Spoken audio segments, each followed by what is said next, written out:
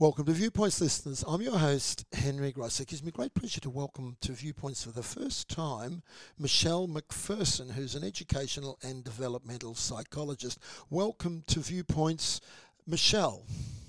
Oh, thank you, Henry. It's great to join you. Yes, and look, it's a real pleasure to have someone in your field with us on our program, being in education myself. And it's a time when we really look to our education and developmental psychologists. There seems to be a shortage of them considering the amount of work that's to be done. So it's great to have you on the program. Now, you've had over 20 years of experience as an educational and developmental psychologist, Michelle, in both the public and private sectors. What sparked your interest in this field in the first place? Well, Henry, it was really when I began my tertiary studies at university that I was first introduced to the field of psychology. It was a subject that I connected with almost immediately, that and philosophy. I really enjoyed learning about the different theories and schools of thought within both disciplines. Psychoanalytic theory and existential psychology are particular areas of interest. I also undertook studies in clinical neuropsychology because the brain intrigues me.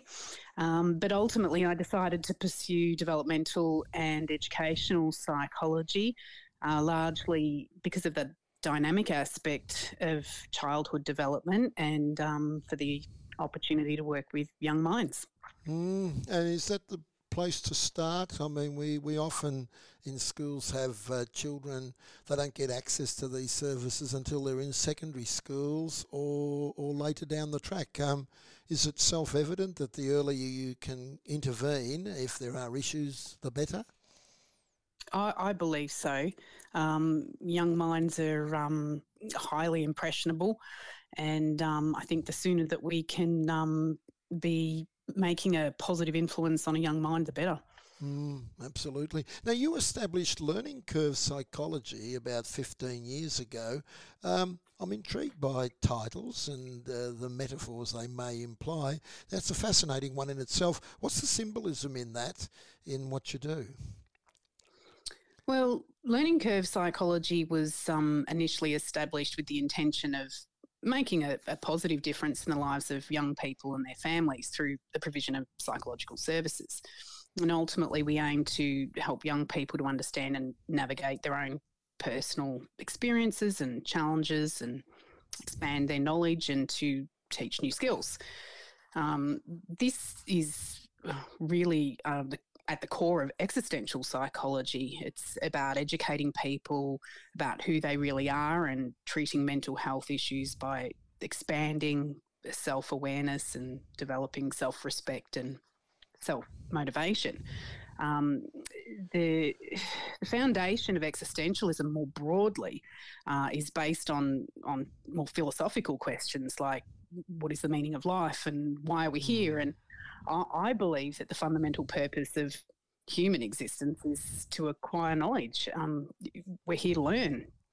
And each and every one of us has our own unique learning curve or learning journey, if you like. That's a fascinating explanation and makes a lot of sense. And I also like the learning curve psychology. Just the title's got something appealing to it. Now, Michelle, the pandemic, and it's hard not to refer to the pandemic these days, has, as everyone knows, had an enormous impact on people's well-being. From your field, you'd have had a lot of first-hand experience and witness to it. What's your observations of its impact on people?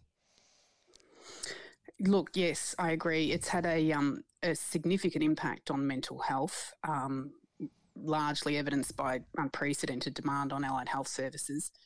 From my observations, the primary presentation as a result of the pandemic has been anxiety. Not only in young people that I've worked with, but I believe in the community at large. And look, humans fear uncertainty. And in Melbourne, we endured almost 2 years of intermittent and extended lockdowns, with many, many changes to our typical and familiar routines and day-to-day lives. I think even beyond that, the resumption of on-site learning for students hasn't been easy either. It's brought about different challenges pertaining to learning and behaviour, as well as engagement and attendance, which I believe are largely fear-based. Mm. I think. Now, anxiety is something which we've noticed is quite present in the community and schools. It seems to be on the rise, and it was also rising before the pandemic. It's almost like anxiety is a pandemic of its own. Are there other causes for that you notice societally? Look, I don't know about causes as such, that there's any one specific cause.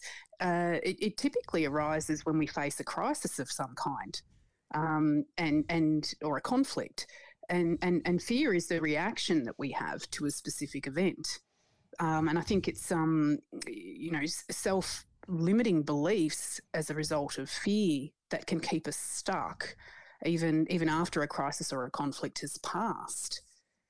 That's a good point. Now, obviously, it goes without saying you're not a robot. Your colleagues are not robots. How has the pandemic impacted on you as a psychologist, notwithstanding the increased demand on your time? Look, it's been tough, like it has for everyone. I was certainly mindful of the risk of burnout, not only for myself but my team. We all worked incredibly hard to exercise flexibility to meet demand as best we could. My observations and work with people within the community really became a catalyst for reflection. And I began to think about ways in which I could better serve the community and help others navigate the challenges that they were experiencing. I attempted to focus more on taking positive action and adapting to the circumstances, to move forward with intention and goals that aligned with my purpose rather than focusing on what was beyond my control. We had to rely on telehealth, obviously, for continuity of service at times, and that presented other challenges. In a bid to reach a wider audience at the end of 2021, I decided to write a children's book. An interesting form of self-preservation.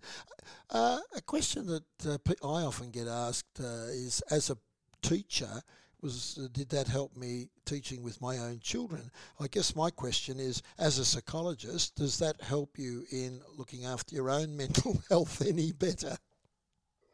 I think it does. I think it's important to take time to, like I said earlier, reflect and introspective thought for anyone, regardless of discipline, is important to. It's an important part of a self-care regime, if you like.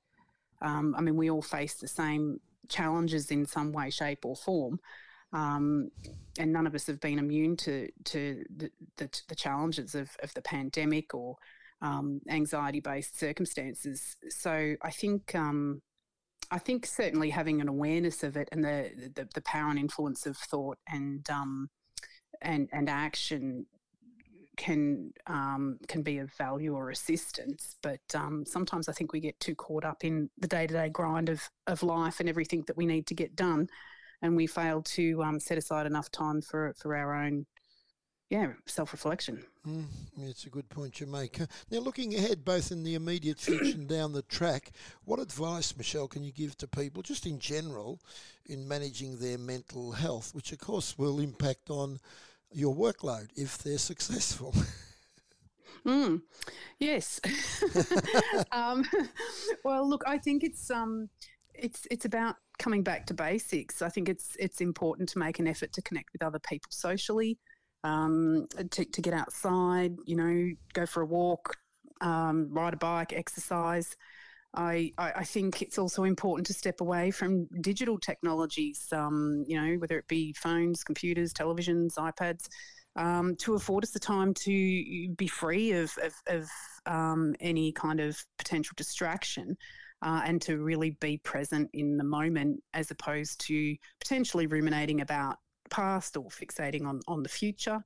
I think when we do this, we can, like I was saying before, afford ourselves some time for introspection and self-reflection and become more aware of our thoughts. It's a good point you make. When you take a short break, can you hold the line, Michelle? Sure.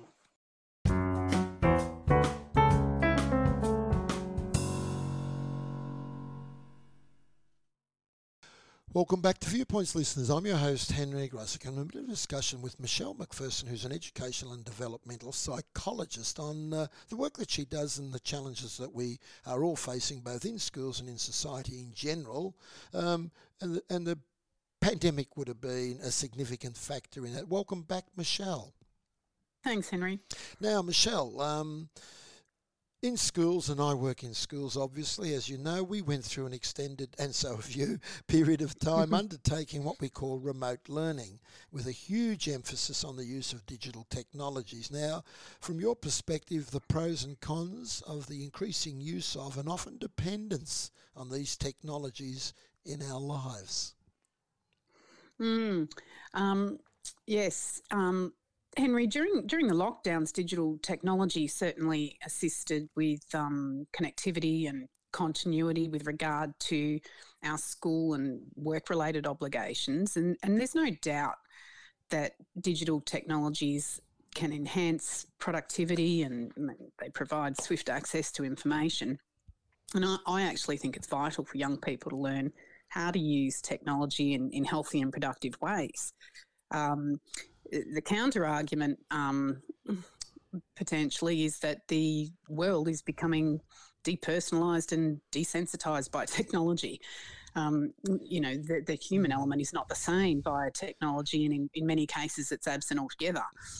And I think for young people it can negatively impact relationships and social skills, and overuse can isolate and disconnect young people from face-to-face interactions and actually also have a very significant impact on their sleep. But I don't actually think it's digital technology itself that's the problem, but rather it's the increasing over-reliance and overuse, both individually and within society at large, that I think is creating the bigger issues. It's a good point, and we're a long way from solving that one. Now, in 2021, Michelle, you founded Dragonfly Global Proprietary Limited and also wrote your first children's book. Firstly, the symbolism of the dragonfly and its purpose. Yes, well, Dragonfly Global is a universal enterprise with a humanitarian purpose that produces children's picture books. These books are created to challenge self-limiting beliefs that inhibit growth and the ability to change. They foster personal empowerment and teach children to be responsible for their thinking and their choices and actions. I personally think children's literature is a very powerful way to teach and communicate important life lessons. And the dragonfly itself is in fact a symbol that represents change. Writing your first children's book, Michelle, titled A Global Pandemic Won't Change Me, tell us about that. What's your point in that book?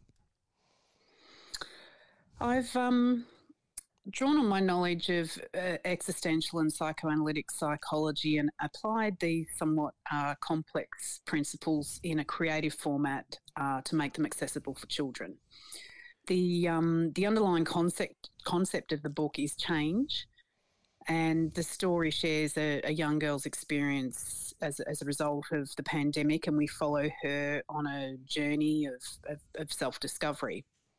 The book itself teaches children to question, to reflect, to think creatively, and to have the courage to face a challenge or personal conflict, and to make choices that honour their beliefs, as well as to act in accordance with those choices and to take responsibilities for the decisions that they make, which is at the foundation, if you like, of existential therapy. That's a good point. Now, there's a very creative thread running through your career, Michelle. Your book is one part of that. The importance to you of creativity, and more broadly, what's the value of that to people? For me personally, Henry, creativity is about the use of imagination, and which is largely to create something from an original idea. It's about seeing all the possibilities and how something can be done, and I think our imagination is our own personal laboratory, if you like.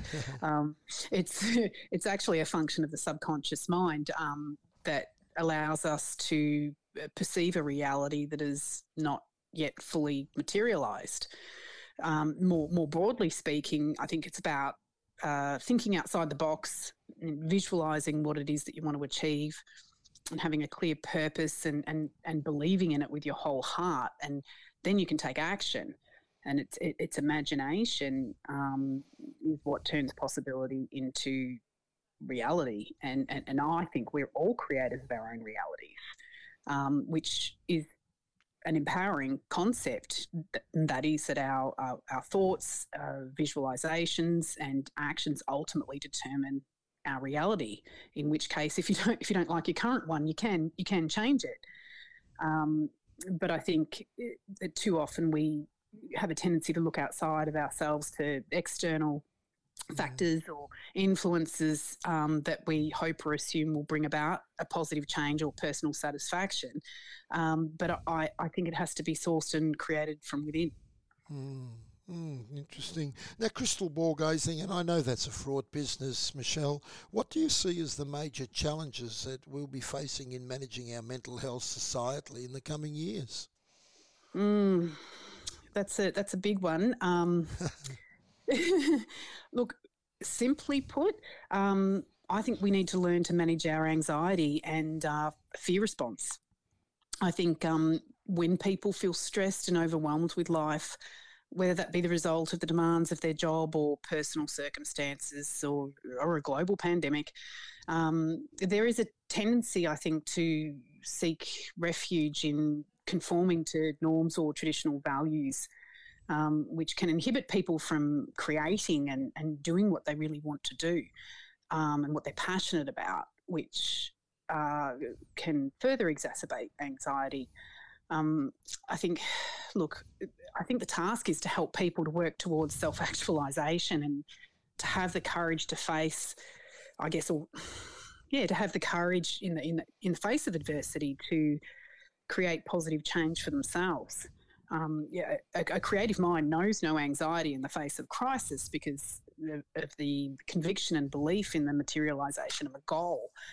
But that takes courage, and without it, we conform, and when we conform, there is no change. So I think we're talking about a shift in mindset. Yeah, it makes a lot of sense. And finally, time's on the wing, but what's the next big picture challenge for you professionally, Michelle? You've been in the game a while, and I'm sure you have challenges ahead of you that you're already working on. I do, yes. I'm currently looking to move into the education sector, as I would like to be of service to teachers and young people within school communities.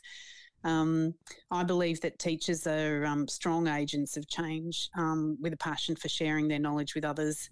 And I guess if the purpose of life is to learn, then who better equipped to lead than our teachers, right? So so I'm very excited about the prospect of engaging with them to drive change.